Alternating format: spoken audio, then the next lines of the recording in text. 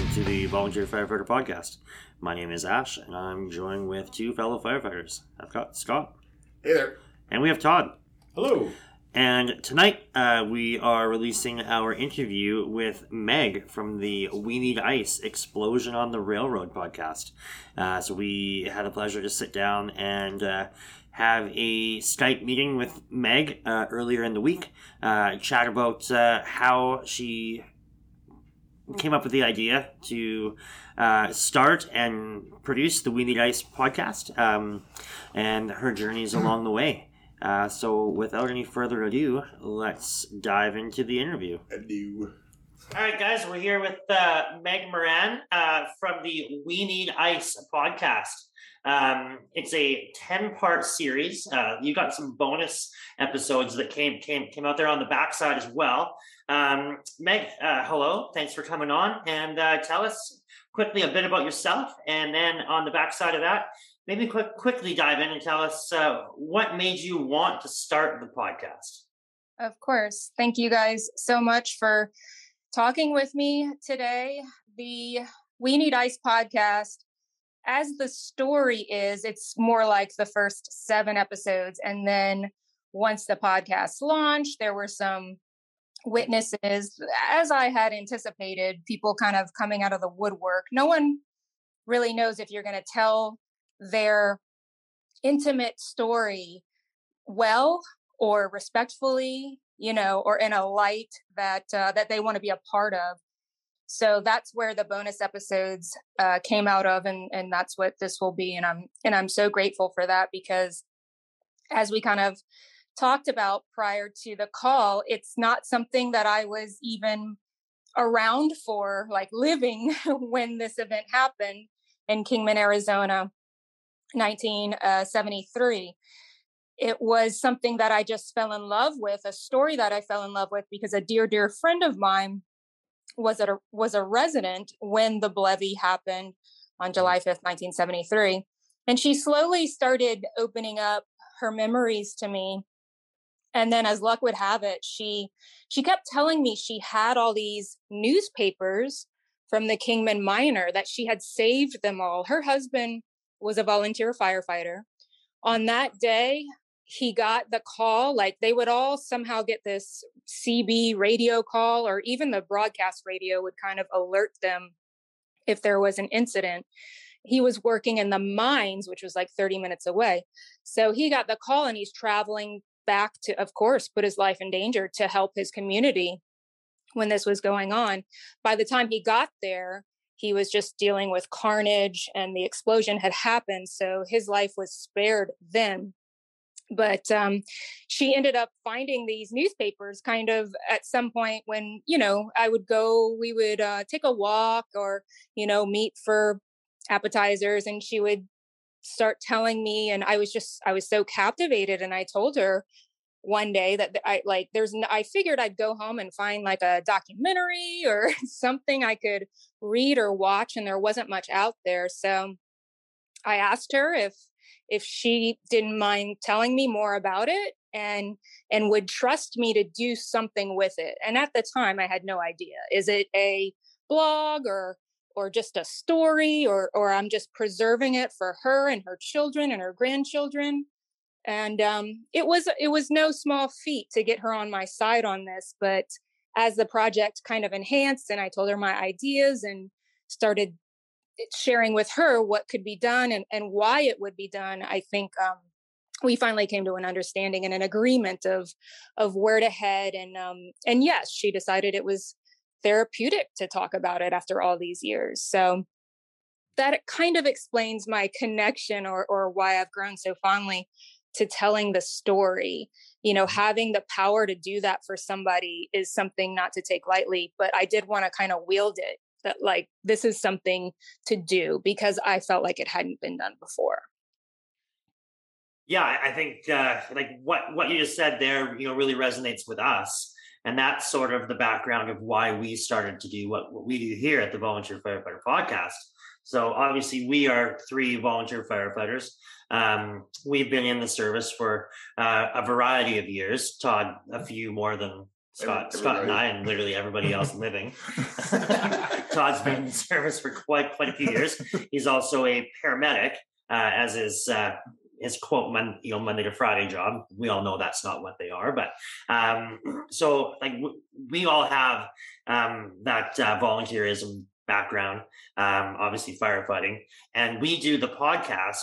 So, because there's not a lot of information period out there, there's not a lot of things that are geared towards the volunteerism of it, and like you just said there, the therapy of it, of sitting down, and like we kind of talk about bumper talk. So like when you get back to the fire station after a more difficult call, that is really like our therapy. So when we can sit down and not debrief in a serious manner, in a black and white manner, you can sit there and just chat amongst your friends and your colleagues. That's where the main therapy is. And like just hearing that from you about your friend, like once she started to open up and start telling the story, start reliving the story, like through her husband and then through you, going back all those years to 1973, I'm sure that was a big healing process that maybe she didn't even know that she needed. I think so. And even still, she's the podcast after launch got a little bit of traction with the Kingman, Arizona. Kingman, Arizona is still a small town, although of course it's grown. So it was in the newspaper, and I know that's where at launch a lot of listeners were gained, and of course we were both so grateful for that. But it was like hitting her like a Mack truck all over again, like, oh my gosh, she doesn't want to tell her story that is inaccurate in anyone else's head. So it's a constant reminder to tell her that this is what you experienced. And at the beginning, because she was so fearful or kind of worried about this concept of, she didn't want to paint seagulls in anyone's painting, everything she said, I would look it up, and although the resources were slim, the facts are there. And I tell you, this 82-year-old woman has not been wrong about anything yet. So the trust was built really, really quickly. And of course that helped. Yeah. You mentioned that the husband of the woman you're talking about, he went to the scene knowing what was happening, I guess. Mm-hmm. Obviously he probably didn't have like direct radio access like we do currently in like today's society. Like we can hear everything that's going on the fire ground when we're driving to a scene. But this whole kind of what resonates with me is the fact that this reminds me of a lot of an incident we had a couple of years ago, where actually Ash and I were driving to a structure fire because we were a ways away from it. Yeah. And we were driving to it, and it was actually it was a propane boat. It was a pretty big one, like 1,000-pound propane cylinder. Yeah. It was cooking off when we got there. All the other guys were there fighting the fire. Mm-hmm. And the jet engine noise it was making was like, cause it had already started venting. Mm-hmm. And I remember some people, cause we were staging quite a ways away, but then the trucks we were pretty close with the trucks trying to cool it. And I remember some people said to us, like, what are you guys doing? Why are you guys going in there? We're like, well, that's what we have to do. Yeah. So it was actually, to me, it was like, it was just another day in the fire service. To them, it was like, oh my God, what are you guys doing? Right. And it obviously never levied on us, but it was probably the closest I've seen to a levy potential. Yeah. We ended up cooling the tank and stopping the levy from possibly happening. But yeah, it was like, to us, it was just another day. To them, it was like, my God, what are you guys doing? Scott, that's something I've heard from witness after witness, whether it's the actual explosion of the levy or prior to the hissing. It's very eerie. So you guys were obviously up close, quite personal. And yeah, no wonder people were like, what the hell are you doing over there? Get away.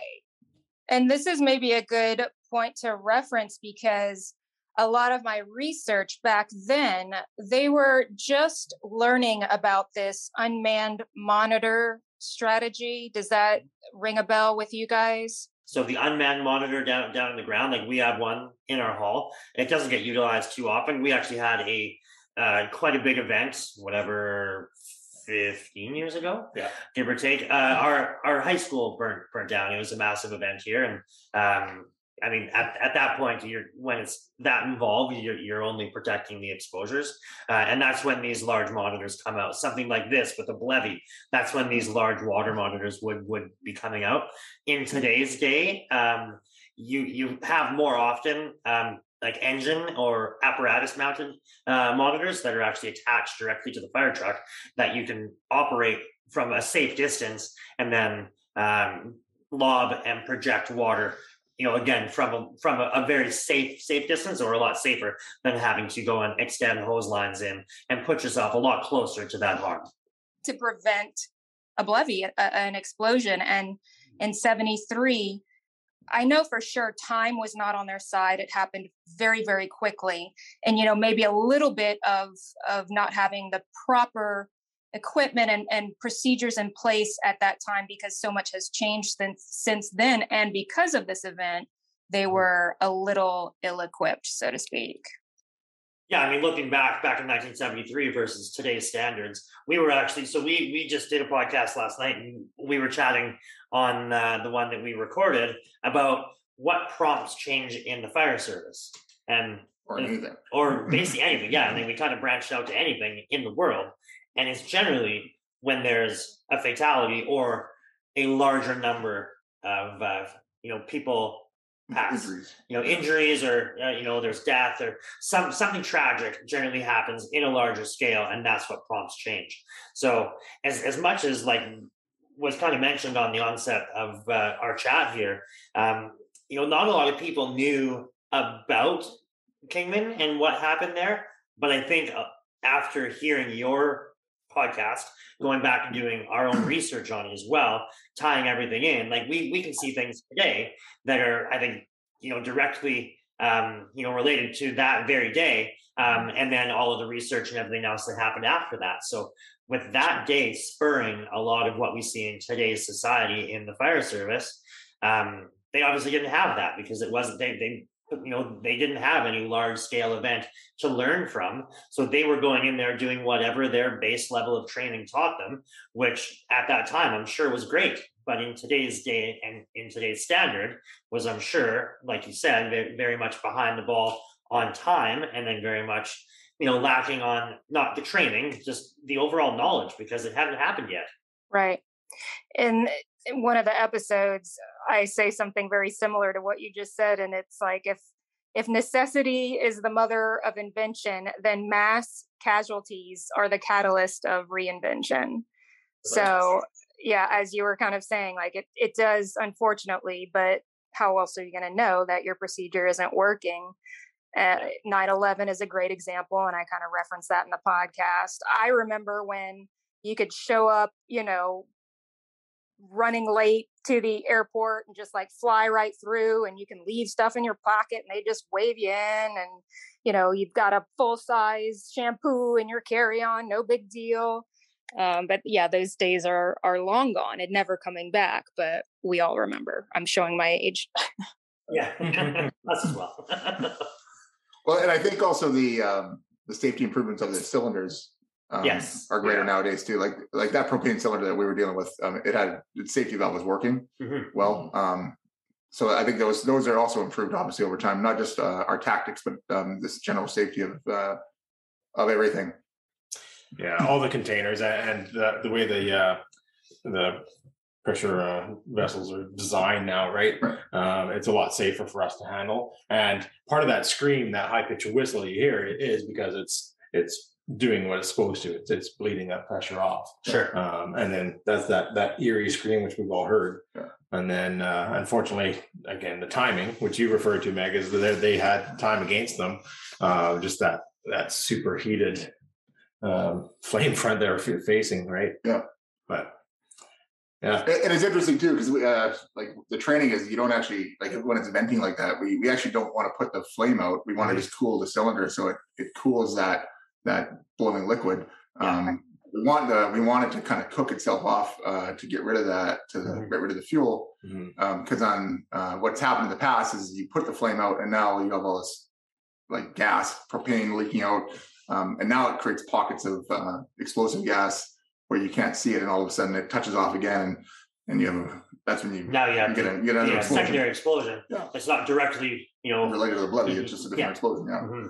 Yeah, and that's the nice thing with the new technology from these events. Yeah, with these ground monitors now and the master streams that we deal with, the pure gallons per minute that we have now with those, and we can suppress, like you said, Scott, the flame just enough where it's not out, but it's still burning. But we're controlling that intensity to cool that cylinder down. I would suspect probably in Kingman though, even now, I'm wondering how many hydrants and such they have, just because that's obviously those master streams take a lot of water. Huge volumes. So one thing we were dealing with is on this propane cylinder we had was we were out in a bit of a farm field. So we were running water tenders, so basically water trucks, essentially as fast as we could. But those master streams go through, hundreds of gallons a minute, so you can run out pretty quick. So you kind of have to really watch what you're doing. For sure. Monitor it. Yeah, when you're pushing 750 gallons per minute and you have 1,000 gallons on one truck, you're running out pretty quick. So how long on this incident did it take you guys to cool down this cylinder full of propane? And this was what, this week or last week? Oh no, this was a couple of years ago.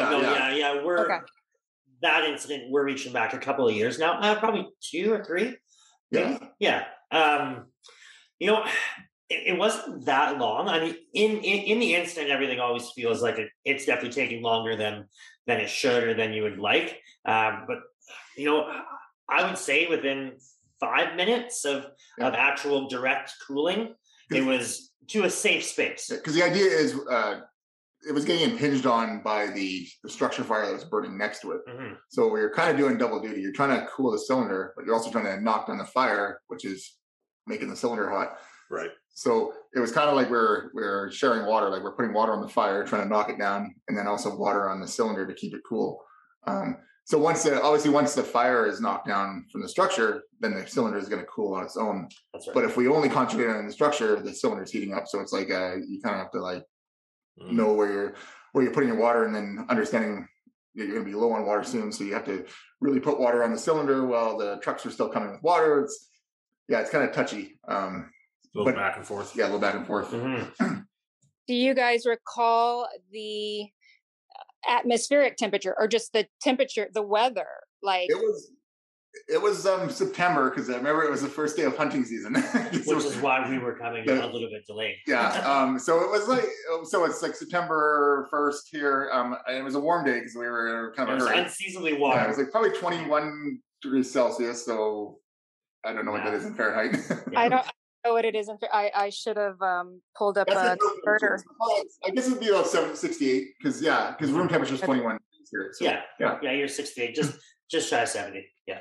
And just for reference on this, in 1973, so this tanker had been sitting there for about a month in the desert, and on this day it was like 108 degrees Fahrenheit, of course. So that would be considerably, I mean, you're almost talking 40 degrees hotter than it was on that day. So it maybe makes a little more, it makes sense to me just hearing you guys. You were like, it probably took about 5, minutes, give or take. By the time these guys had gotten to it, it had been burning for 8 minutes prior to the explosion. There was like a mini explosion on top of the rail car where the gas had been leaking. They tried to fix it, and it caused an explosion, which injured one guy and fatally injured or killed the other guy that was working on it. That's why all these firefighters, and mostly volunteer firefighters, were there to address that situation and try to cool down the tank. So they were very aware of what could happen, but it was just like, this is what they're trained to do. You run into the fire basically. And that's something that's just hella admirable about what you guys are doing as volunteers. Oh, thank you. Yeah, it's it's one of those things that firefighters, every first responder for the most part doesn't, we don't like to think of it like, oh yeah, we're running in when others are running out. There's the people that wear the t-shirt and want to go and do that. Where we're not that. I think most people in the service aren't that. We're just, you train hard, you get the experience. you have these, live event, fire experiences. And you don't think, it's more of a reaction. You're thinking about your, safety, your team safety, things like that. That's what your brain is trying to process. You're falling back on that training. And I'm sure back in 1973, those firefighters, those police officers, everybody that was responding to the event, they were just falling back on their training, falling back on knowing this is what they need to do. And like, they weren't thinking anything else. They weren't thinking about the fear. They weren't thinking about anything else. They're just going to react, and they're going to run in and do what they can do, because like we've said a bunch of times, like we're it. If we don't go, no one's going. So yeah, there's not some professional league that shows up to help you. Yeah. Right. That's amazing. Yeah. So when those tones drop, when these calls come in, when they got, the radio message, or when they were getting the message over CB, whatever it was back in Kingman, they all started racing either directly to the event or over to the fire station, and they were reacting, and they were going to run in there and do what they have trained to do. And, it's admirable what, like, on the back end of, the first explosion, the second explosion. And yeah, it was very, very tragic, but I mean, there was a lot of amazing work that did happen that day. It's a shame to see of the negative side of it, obviously, but there was a lot of amazing work that happened from a small community back in 73. Absolutely. And I think everyone that I speak to, that's a big, big thing or motto or overlapping theory and blanket that they want to put out there, that even the unlikely of people rose to the occasion. And I'm actually quoting somebody that lived there that talked to me, Teresa Roundsville. She's looking into writing she has written a screenplay about this, and we got connected through a current firefighter that's in Kingman, active right now. And she said that even, these everyday Joes, or these average Joes, everyday people in a small community, when faced with something like this, they rise to the occasion, and it's the most unlikely of heroes. And she said something to the effect of, a lot of limelight has been on the firefighters. And then a couple episodes after the final one, I talked to a former police officer, and he really opened my eyes to what they stepped in and did, because there is so much lauding the firefighters. But Teresa was saying that she really felt like it was these everyday guys and the volunteers that really stepped in and saved a lot of the firefighters on that day. So again, you're never going to get any lack of appreciation on this end. You guys are doing something that so many people aren't doing. And I think you just said that, like, there's no like force that comes in like SWAT team firefighters to handle these types of situations. It's because you guys are there in the community and you've volunteered your time. How much of your time is committed to this? Do you have regular 9 to 5s? Yeah. So everybody sitting here, everybody on our department, in Oliver, British Columbia, where we're from, we are all pure paid on call. So like we still classify ourselves as a volunteer department. We do get paid per call, but we do have, like, all of us do carry that quote 9 to 5 Monday to Friday. And the only difference between our area and Todd's is they have basically admin staff. That's they have some administration staff that's paid, but all of the active firefighting is done same thing as a paid on call. That's right. Gotcha. Yeah, so I guess what your question was, well, yeah, so we have 9 to 5, and then with the firefighting stuff, we do like we practice Thursdays, Todd practice Wednesdays. Mm-hmm. So every week we do 2 hours, 2.5 hours, 2 to 2.5 hours, depending on what we're doing. But that varies too. Yeah, it doesn't really end there either, because like, again, with the kind of the volunteerism that we have, the way the halls are run, when you start designing a new truck, or you get new pieces of equipment for that truck, it's us who are researching, purchasing, placing it on the truck, organizing training, getting everybody out there doing the training evolutions, Mm-hmm. Setting up scenarios for the weekends and for that next training night, right? And then the calls. Yeah, and then the calls, of course. But that's Wow. not unchecked, right? That's just Sure. kind of what you do. Yeah, so back to saying that we are paid on call. Yeah, like when an event happens, whatever it might be, motor vehicle accident, structure fire, wildland, forest or grass fire, medical, things along those lines. That's when we are getting paid.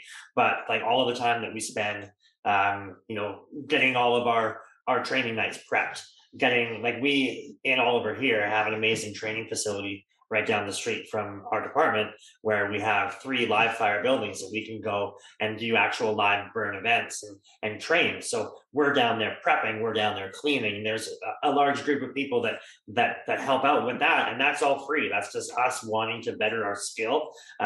So yeah, yes, there is a little bit of funds, but still there's so much of it on the outside looking in to make everything work that is for free, and we're just happy to do it because we want to continue to invest time in our skill set. Right, that's quite a commitment. There's a part that everyone wants to hear. I don't know if they want to hear, but it's always exciting, and that's the injuries that you guys maybe come across. And I know you mentioned one of you being a EMT or a paramedic. It's Todd. Yes, that's myself. I'm a career paramedic. And I'm referencing that because there's one of the We Need Ice episodes kind of focuses on what was happening, the chaos, why, there were so many darn injuries in this thing. I mean, over 100 innocent citizens, bystanders, people that didn't even, this kind of shook me when I let this resonate, because this was a transit town along Route 66. There were people just traveling. They weren't even residents. That because you see a car accident or something and there's no yellow tape or there's no one telling you not to, you pull over and you get closer. And I mean, these people got as close as they possibly could. And that's why so many were in, quote unquote, the line of fire when this blast happened. So these newspapers that I, quote unquote, inherited, and some of it is on the website. I mean, front page, where there is a guy burned head to toe, lying in the street, like lifting his head and reaching out. It's insane. I don't even know if we can do stuff like that today. It's so scary and morbid just to look at this, yellowed 50-year-old newspaper now. So I guess I'm trying to touch on what you guys might have seen or what you're comfortable talking about. And if you even think that's something we should get into as far as injuries and what you have to do when there is a fire and people have been exposed.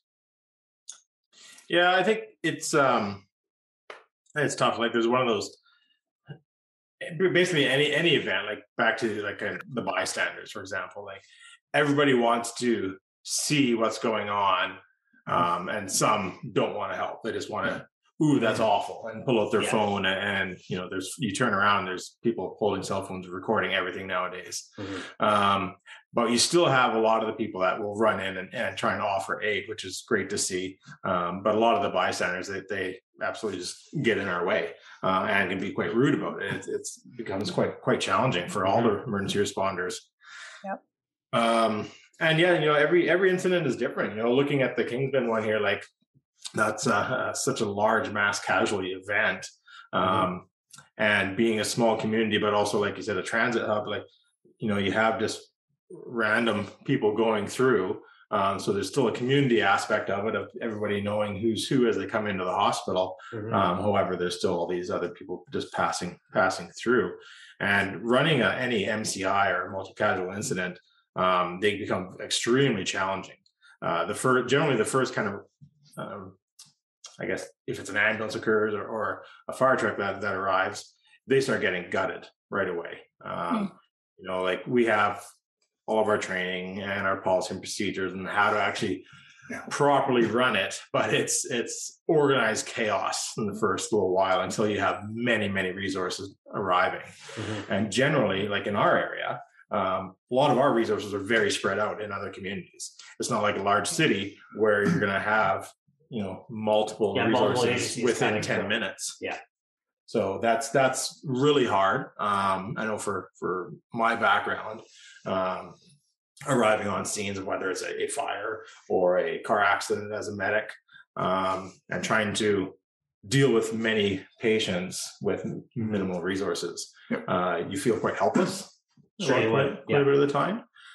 You try to do as best you can, but then sometimes when you're triaging, you just have to move on and know that person's going to pass away. Yeah, I mean that definitely rings a bell. So with Todd being in Osoyoos and us and Scott and myself, Asher in Oliver, we have a stretch of highway that meets, and we've been on many calls, together, where we'll kind of meet in the middle. And like that exact moment, like back to kind of what you're asking, like what are we comfortable chatting about? We definitely respect our patients. We we don't want to go too deep into detail of like the darker side of it, but like to touch on what Todd just said there, one call always comes back to mind. It was kind of right around this time. It was the first real bad snowfall of the year. We had over half a foot had fallen in a very short amount of time. Resources on clearing the highways was spread thinner than they were expecting, obviously. So the highways were just terrible, and we got a head-on collision, kind of right in the middle of the two districts. That's right. So Scott was actually the duty officer, so he arrived first on scene. When we respond to fires and accidents, we have a duty officer. We have a vehicle that they respond direct in, and then the engine company or the rescue company comes behind them. So in this event, Scott was the duty officer. He was responding first. Myself, I was the truck officer that was responding behind in our rescue truck. Todd was responding from Osoyoos as a paramedic. So you were going direct in your response vehicle. And when we got there, it was semi-controlled chaos. Luckily, there was some other law enforcement that was around. And it wasn't a huge MCI. It was 4 patients altogether. Yeah. But anytime your resources get overwhelmed, that's an MCI. And I remember having a discussion with Todd over we both are head in the vehicle, and Todd is giving me the breakdown of the triaging. Yeah. So he's like, this one's expectant, which is like, that's like a what we call a black. So we're not going to do anything with that one. And then he's like, this one's red, that one's yellow. So we went through it quick, but I remember we were inside the vehicle just having this discussion. Yeah. And then we did our thing. And that conversation, like that thought process happens within seconds. Yes. So you have to make split-second decisions on who you're going to rescue. And like at that moment, that discussion was over a mother, a father, and children. Yeah, that's right. So you're making, basically the decision on who's got the best chance to live. And you have enough people that you can look after 2, maybe 3, but you can't look after 4. And those are the choices that are made. These are the things that, as first responders, you have to deal with. And I mean, that's just on the accident side of things. There's medical side. There's, people that get, hurt in fire. Like those back to like your kind of initial question, like those are the incidents that we've all been, I guess, subjected to along the way. Just that accident definitely rings a bell with me, kind of because we're on an anniversary or close to it. And this is our first major snowfall here tonight. And it was very much the same, kind of the same scenario then. So those are the moments that, we are all faced with. It's definitely not every day, but, it's quite common. So, yeah. That's heavy. And the PTSD has come up in my storytelling with witnesses. The old timers, I love talking to these old timers like this police officer. It was just so fascinating because I could see him just open up like the first time he had been able to discuss it with somebody. And he talked about the PTSD, back then this stuff wasn't talked about. People just had to go back to work. It was kind of robotic. You had a job to do. You went and he volunteers alike, right? So I'm wondering if there's anything or maybe if just you guys having the bond that you have, is there anything in place now to help with the healing when you guys are exposed to such things like this? Yeah, so like you said, back in the day, it was really aging myself now. Yeah, back in the day, it was really never talked about. And it goes back to even the military time where they started calling it shell shock, right? After Vietnam and stuff. But even not that long ago, unfortunately, like going back, 10 years ago, maybe even a little bit less, there wasn't a lot of support across the board for first responders. Finally, for us up here in Canada, WorkSafe, well, in BC anyway, WorkSafe BC has gotten a lot better to, I guess, kind of accept WorkSafe claims for mental health and stress. Right.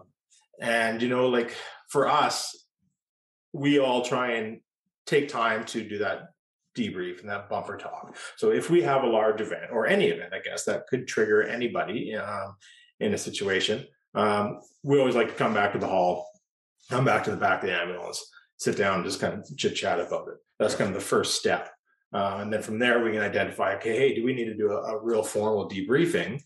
Meaning that, hey, let's reach out to a clinical psychologist or clinical counselor, trauma counselor, and have them come in and with the group that's actually just closest involved, and do a little bit of a discussion session to see kind of what happened, who's affected by it, and it helps us process the trauma. That's the biggest thing we found, is that nobody really knew how to process these difficult calls. It's interesting because I was doing some research on the different wars, and there's a very limited, World War I, World War II. There's actually very overall there was very limited amount of PTSD, and they realized probably because back then, how did you get home from the war? You got on a ship with 2,000 other people, and you sailed back for weeks. And you talked about the war. So when they got back, they were all kind of decompressed. And then you go to Vietnam. Well, they get on an airplane and they fly back and they land. They land back in the States. 10 hours or however long it takes. 2 days after they were just in the jungles. And then now, with the other wars, they do the same thing. They're getting home sooner and they're not talking about it. So now these things happen. So I think in the first responder community, we're realizing that that's really the talking. So I think it's one thing that helps us with this is us talking, and also like Todd says, the formal ones, and also the informal stuff, like when after the after calls we're just chatting at the hall or whatever. The talking helps. Yeah, and there's no secret out there that's dark humor in the first responder world is real. If somebody were to walk in, so we're obviously. We're all firefighters, and we're all friends. So we'll hang out at fires, at training. We'll hang out for podcasts, and then we just hang out. So we'll be up camping together, and we'll start telling stories, kind of reliving some of these moments, and you forget that there's non-firefighters sitting next to you, and they'll look at you like, holy shit, or your spouse, or your spouse. Yeah, they're like, you guys need help, and we're good.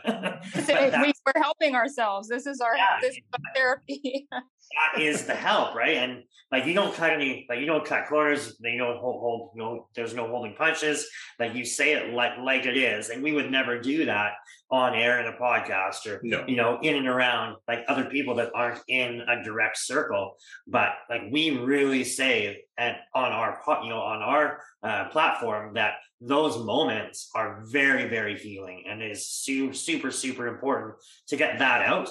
And most of the world won't really understand that, but the therapy on the backside of it, I think that's what helps us. I know it helps me immensely. So yeah, and there's a lot of truth to the saying of the general public doesn't understand first responders, and there is a lot of truth to that. If you're not in that world, you're not going to understand what that black humor does, what our bumper talks do, and why we look at things certain ways, right? Sure.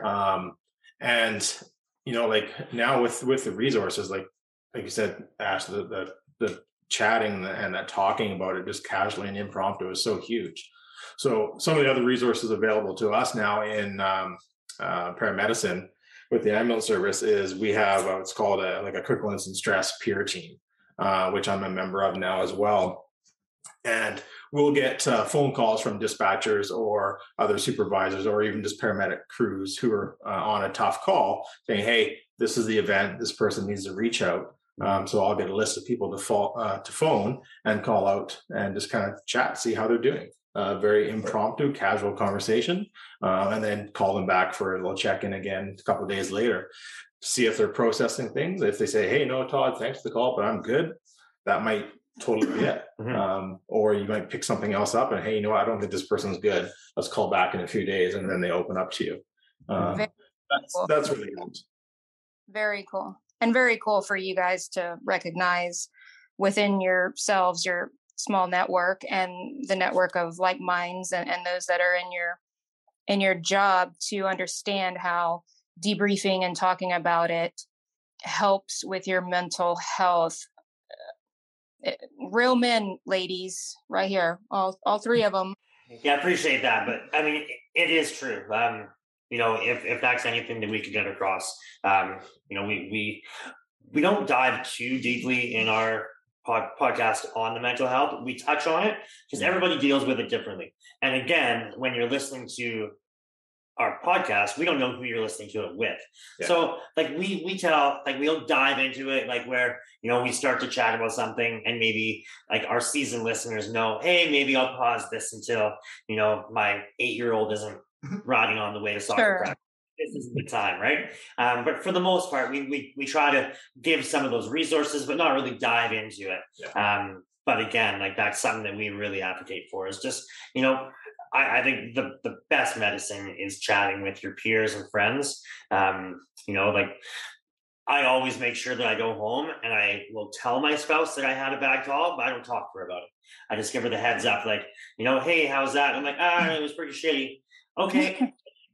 Like outcome, and you kind of give like a quick little snippet of like, yeah, we did this, sadly didn't turn out, and we kind of leave it at that. But that still gives that network of like spouse support, and then obviously our spouses all know each other, so they can say, hey, you know what, like Todd went home and he's just not really himself for the next week or whatever it might be, or maybe Ash wasn't doing good for a week, and then you can go and alert the rest of your group and say, right. Hey, maybe I have a watch out for Ash because he's maybe he's not dealing with it as well as possible. And a lot of times just sitting around and having a chat with your buddies is all you need to do to get back over it. Yeah. And like we were saying at the start of this topic that, back in 73, I mean, the things that they, witnessed and went through and, loss of friends, loss of family, whatever it might be from that day. The mindset back then was, you don't talk about it. Walk it off. Walk it off. That's right. That's right. It's just crazy. It's something that I'm very, very grateful that the world has gone the way that it has, and it is recognized. There's challenges with everything, but at least people are talking now. Mm-hmm. And I think it changes the stigma of it too. Right now, now that it's easier for everybody to talk about.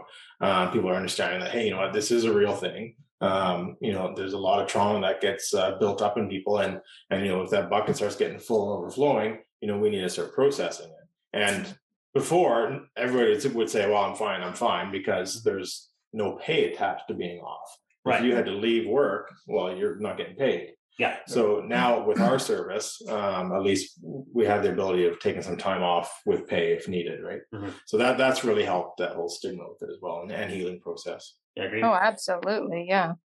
Mm-hmm. I feel like at the beginning I said, yeah, I'll let you guys take the head, and I feel like I've monopolized a lot of the questioning. So I'm gonna say if there's anything that you want to ask or dive into, I want to give it over to you guys. Like a lot of our like big talking points and questions we've kind of hashed out as we've gone through there, just on both parties. Kind of thinking back to like we've all listened to all the episodes that you put out, and we've done our own research on the back end of that, and like our big concern or our big questions were going to be like the why did you do it, and kind of what were those initial prompts that are like, hey, like what's gonna get me thinking about this Blevy back in 1973 in a small rail town, and then like your connection with your friend there and getting her to slowly open up and tell her story, and then the other people that you brought in. I mean, that has already been said. I mean, that was one of the biggest things for me, was kind of how does somebody that's so far removed from this event, how many years ago, like what would drag somebody to say, hey, I need to tell this kind of a story. So like for me, I'd like to commend you for bringing that out. It was we actually gave a little bit of a disclaimer on our podcast last night when we released it, that like, hey, like it's a heavy topic, and it is, like you listen to it and like I had to switch to something else for an episode or two. I'm like, I'm going to switch this up because it's like you listen to these people telling this tale, and you listen to yourself. You're very well spoken, and you're definitely telling an amazing story in time. So again, like just I would like to commend you. I'm sure that the guys here are feeling the same. I think just trying to take up that story and tell it. Getting the why you wanted to out was really appreciated, and just kind of getting those individual stories out from witnesses and families and friends, or whatever, and then getting all of the articles that you posted up on the internet, I think was a really neat factor as well, that you can go back and see the newspaper articles. So why don't you tell our listeners where you can find all of this stuff? I would love to. And just to preface that, I do want to my own disclaimer is sometimes it's even hard for me to say or understand the why on my end. But when you have the resources and the information and firsthand accounts, it's like, I always say this now, what sort of legacy do you want to leave? As my 9 to 5, I'm in digital marketing. I love it. It fulfills me, but no one, who cares?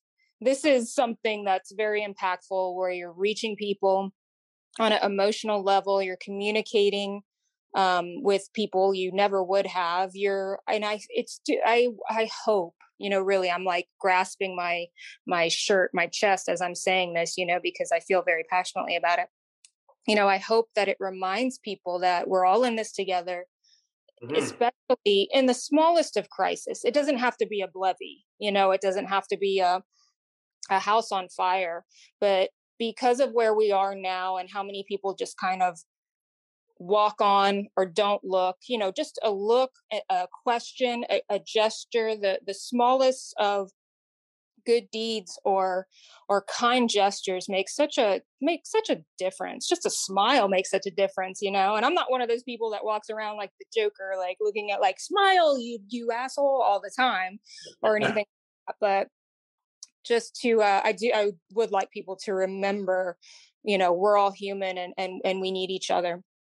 I've already forgotten the question. Oh yeah, how does anyone this information? Yeah, so I've spent time building almost a database, a wealth of resources on 1973 Kingman, Arizona Blevy, as well as how that impacted the world of firefighting. And it's all at weneedice.com, and the podcast is across all the platforms, Apple, Spotify, Stitcher, etc. So it's weneedice.com. And I should probably say why the weneedice.com or why We Need Ice ended up, being the whole mantra of this story for me.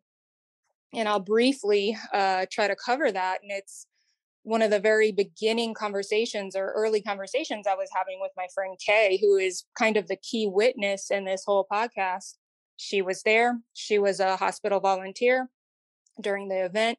She was responsible for pouring buckets of ice over these injured firefighters and volunteer firefighters who were burned from head to toe. And I don't want to get too morbid, but when I say burned from head to toe, they were charred black.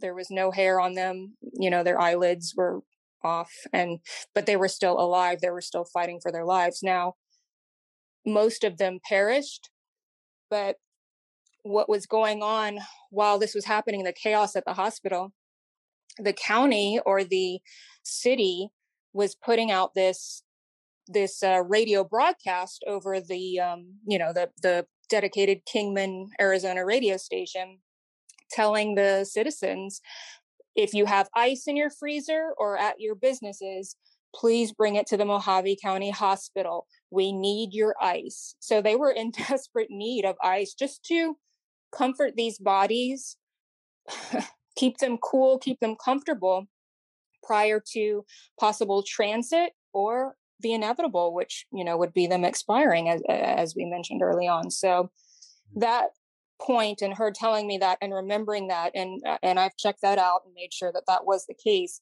I don't know. It was one of those things that just knocked me off my socks, and it became, it's not a headline. It's not something to grab you. It doesn't even kind of make sense sometimes. That's why you have to wonder. At first I was like, people are going to think I'm talking about drugs or something, it doesn't make sense off the beat. And that's why you have to just want to understand the story. And a lot of times it just comes from people from Kingman or having a connection to Kingman. So it just, there was no other direction to go after I heard that. Yeah, that was a pretty impactful statement there when we're listening to it. I remember hearing that, I was like, it really hit you. It's like, wow, that's the broadcast for help. That's huge. Right. It's kind of almost like it's come down to this. Right. This is our last ditch effort, is to put right. this out over the radio and to beg for citizens to bring ice, as simple as it can be. That's the last line of defense against, pain and suffering on such a larger scale event. It's just crazy. And we sat here just prior to going live and just quickly listened to your trailer again, which we definitely would recommend anybody hop on there if you're listening to this and you want a quick 2.5 minute, I think it was, little clip of what you get into. Have a quick listen to the trailer. It's going to give you just that, again, just that small look into what the 7+ part episode podcast is really about. And it's really captivating. Thank you. I don't want to ignore your contribution here. So whenever you want to give me your elevator pitch so I can use that as far as the Volunteer Firefighters podcast, where to find you, website, what the goal is here for listeners. Yeah. So the quick Cliff's notes for us. So we're sat here. We got Scott, Todd, and Ash, and we are the Volunteer Firefighter podcast. We try to get an episode out every week. I'd say we're pretty darn close to that. There's a couple of weeks if we're traveling. Amazing job on that. I really, you guys. Obviously, I know now you work all day, you volunteer, and then you do the podcast. I don't know when you sleep, but it's amazing. Great. Yeah. So it's some weeks it is a challenge, but we definitely try our best to get some sort of a podcast out there every week. It's important to us, I think, coming back to that, when we can go back and even discuss some small events. It's an awesome way to relive and then kind of move on a bit. So we just chat about calls and events, and big or small, whatever it is. We talk about training. We talk about upcoming events. And the biggest thing for us is we try to project our podcast. There's 3 of us sitting here, but anybody listening, it's like they're sitting here with us and they are listening to a true debrief back at the station, sitting around on the back of the fire truck or the back of the ambulance and just having a chat about what's been happening and what's about to happen. We're not that dry, open a fire manual and, recite NFPA quotes. Yeah. No. That doesn't get us anywhere. I don't see a lot of value in that. If you want to read about, firefighting and NFPA quotes, take your 1001 and read the NFPA manual. That's not going to do anything in like real life. So we try to give that real life experience on what works for us. And that's the big thing that we always say, like, this isn't the way, it's one way. This is what works for us, within our communities with the equipment that we have, and we've found success with it. So you can take it, you can leave it. If you don't like it, you can tell us why. If you like it, you can tell us why. And that's really what we're trying to do, is just kind of spread that teamwork aspect back again, right? Where open lines of communication and people can share ideas and share what's working for them, what's not working for them. Where are you struggling? There's, we've got multiple 100,000 downloads now. We got a lot of people that have listened throughout the years on our platform that have had great successes and have had failures. And we've heard both, and we've been able to help some, and some of our listeners have then in turn been able to help us. Yeah. So growing the network and just sharing resources is amazing. So you can find us on all of your major podcast platforms. We're on Spotify and Apple and everything else. We are on Facebook. We are on Instagram, TikTok, and YouTube. All of our training videos are up on the YouTube. TikTok is a joke, but we're on there every once in a while. And Facebook is our major line of like information. I'd say communication is our Facebook. We're old people, so that's where we go. And yeah, again, we are DTFFs, and that's the Down to Fight Fire Volunteer Firefighter Podcast. I was going to say there's an acronym, and is that important? But you handled that. DTFF, Down to Fight Fires. Yeah, I mean, we're all idiots, so there had to be a place in there somewhere. Not to be confused with the Jersey Shore DTF. Yes, that's where we got it. Yeah, we are down. Not for Jersey Shore, I don't think. Yeah, we are down. So very clever, very clever. That's funny. That is funny. Well, I'm so glad for the opportunity just to expand the reach of this event, the community, the volunteer firefighters, and the whole industry in general. But there's so many layers and so much cool stuff. Again, I feel like I'm this keeper of this information. And if you guys ever want any part of it, if it's something you ever consider again, just know I'm here for you. Awesome. Yeah. Thank you. Other than that, I think I'm good. And again, thank you so much. Awesome. Thanks so much for your time. Yeah. You too, guys. Have a wonderful evening. Get some rest and keep doing what you're doing. Thanks a lot. Yeah. Thank you so much. It was great chatting with you. Also, ditto. I'll talk to you guys later. Have a good one. Cheers. Bye-bye. All right, so that was our interview with Meg from the We Need Ice podcast. Anything else you guys want to add from that? No, just thanks again to Meg for taking the time to reach out to us and take the time in our schedule to have a little interview. Yeah, for sure. It was kind of our first go at the Skype deal there, which worked out really well. We were freezing in Todd's guest Scott's guest suite there, but other than that. It was a different format for us, but I think it worked out really well. So big thanks again to Meg for coming on ours, and she's going to share our story over on her platform as well. So yeah, absolutely, really good. Moving on though, we will talk about Modus. Modus, yeah, check out Modus online. Of course, the Snagger tool is the claim to fame, but they have all sorts of awesome product: wedges, mini spanners, entry tools, entry kits, soft kits. You name it. A lot of their swag bags they're trying to flog right now for Christmas ideas from some of their social medias on the Instagrams and the Twitter account. Yep. Twitter account and look for their tweets. There you go. There we go. This is try number 3. Yes. To get Toby to be able to talk about Twitter. Elon Musk walked in here and punched him in the face finally. Yeah. Straight note. Yeah, I'd be fired for sure. Anyways, we are also on the Twitter. Mm. So now again, so look for that as well. Yes. But yeah, Modus. we've been a long supporter of all their products, and vice versa. They've been supporting us as well. Absolutely. For a long time now. It's been great. So check out them online at the modus.com. Yep. And for discount code DTFF5, we get 5% off the order. Absolutely. And we're hoping for some video content that's going to be popping out here very quick. Yeah, I actually had a chat with them tonight, just before we got on the podcast here, and they are patiently awaiting just a little bit on the editing of the last video, it sounds like. So once that's done, they want to start rolling out the video. I think they have a 3 or 4 part that they're going to release. Awesome. They're like, ours being the first that they recorded, we've seen it in its entirety, and like we're excited to share it, as are they, obviously. They're like, it's tough to sit on like these few videos that they have ready to go, Right.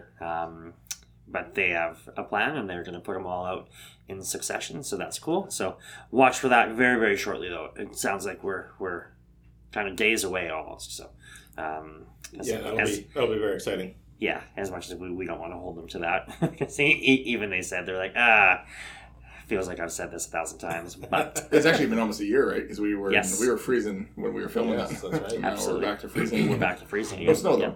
Yeah. Mhm. No snow that when we filmed it. There was not none. Yeah, Because it was the end of the season. correct. Yeah, so watch for that to come out. That's right. Yeah, stop the bleed. Yeah, stop the bleed if you're... Actually, sorry, the 3 methods of bleeding control are wound packing, not wound packing. First, direct pressure. Wound packing, and tourniquet application. If you're going to use a tourniquet, use a good one. Todd has to go to bed again, like always. And if you want to find out more, go to stopthebleed.com or .org. And actually, I think there's the Canadian version I was looking at the other day. Yes, me as well. .ca. .ca as well takes it to I some of the was, information. I was putting myself down as an instructor in that, so I'm waiting for approval on that one. Yeah, I've been meaning to as well. I was snooping around the websites and the instructor pages again. Yeah. And yeah, it's because there's technically, as an instructor, you're supposed to post all your classes, and if you're hosting a class, it works well in larger centers, not as much in our smaller rural areas. No. Sure. I find, but Yeah, and if you're going to do any stop and bleed scenarios, make them high fidelity if you can. A little bit of fake blood goes a long way. absolutely. One of my coworkers, actually, he's going to be doing a stop the bleed course for a bunch of Army cadets coming up. So he's going to borrow a bunch of my stuff, and I kind of gave him a Cold Notes version of what we do to make it more exciting, and he was all over that. So I'm looking forward to hear how it turns out for him this week. Nice. Should send him our YouTube link. Yes, there you go. Right. Perfect. And while we're talking about Stop the Bleed, why don't we talk about Dr. Nick and RTAC? Yeah, Dr. Nick has is part of the ATAC group, which is the head of the RTAC. Mm-hmm. So you got ATAC, and then underneath that you got RTAC. So RTAC is more for the side that we do, more of the rescue side. So he has an online course that I was going to say that is online, but it's already said that. Yeah, it's really good if you can get a hold of it. If you can talk to Dr. Nick and take a look at it, email him. It's probably one of the better online courses I've seen out there for sure. Yeah, so the ATAC group, the www.ataccgroup.com will give you a bunch of information about what the group is, what they do, how they innovate and promote. And then there's a link to the RTAC as well. You can kind of reach out through Dr. Nick Sparrow through that link. Right. Perfect. Yeah, awesome course. Really cool to see that up there. And they really push the March protocols, which I do like more than the ABCs. Mm-hmm. Yeah. If you don't know what those are, take a look at them, March versus ABCs. Mm-hmm. It's just a little bit. I like that order better because it's massive hemorrhage before everything else. Yeah. Sure. Perfect. And then lastly, we have us, like we've already chatted about a bit there. We are on the Facebook, the Instagram, the TikTok, YouTube for our training stuff. And recently we have gotten into the Twitter space.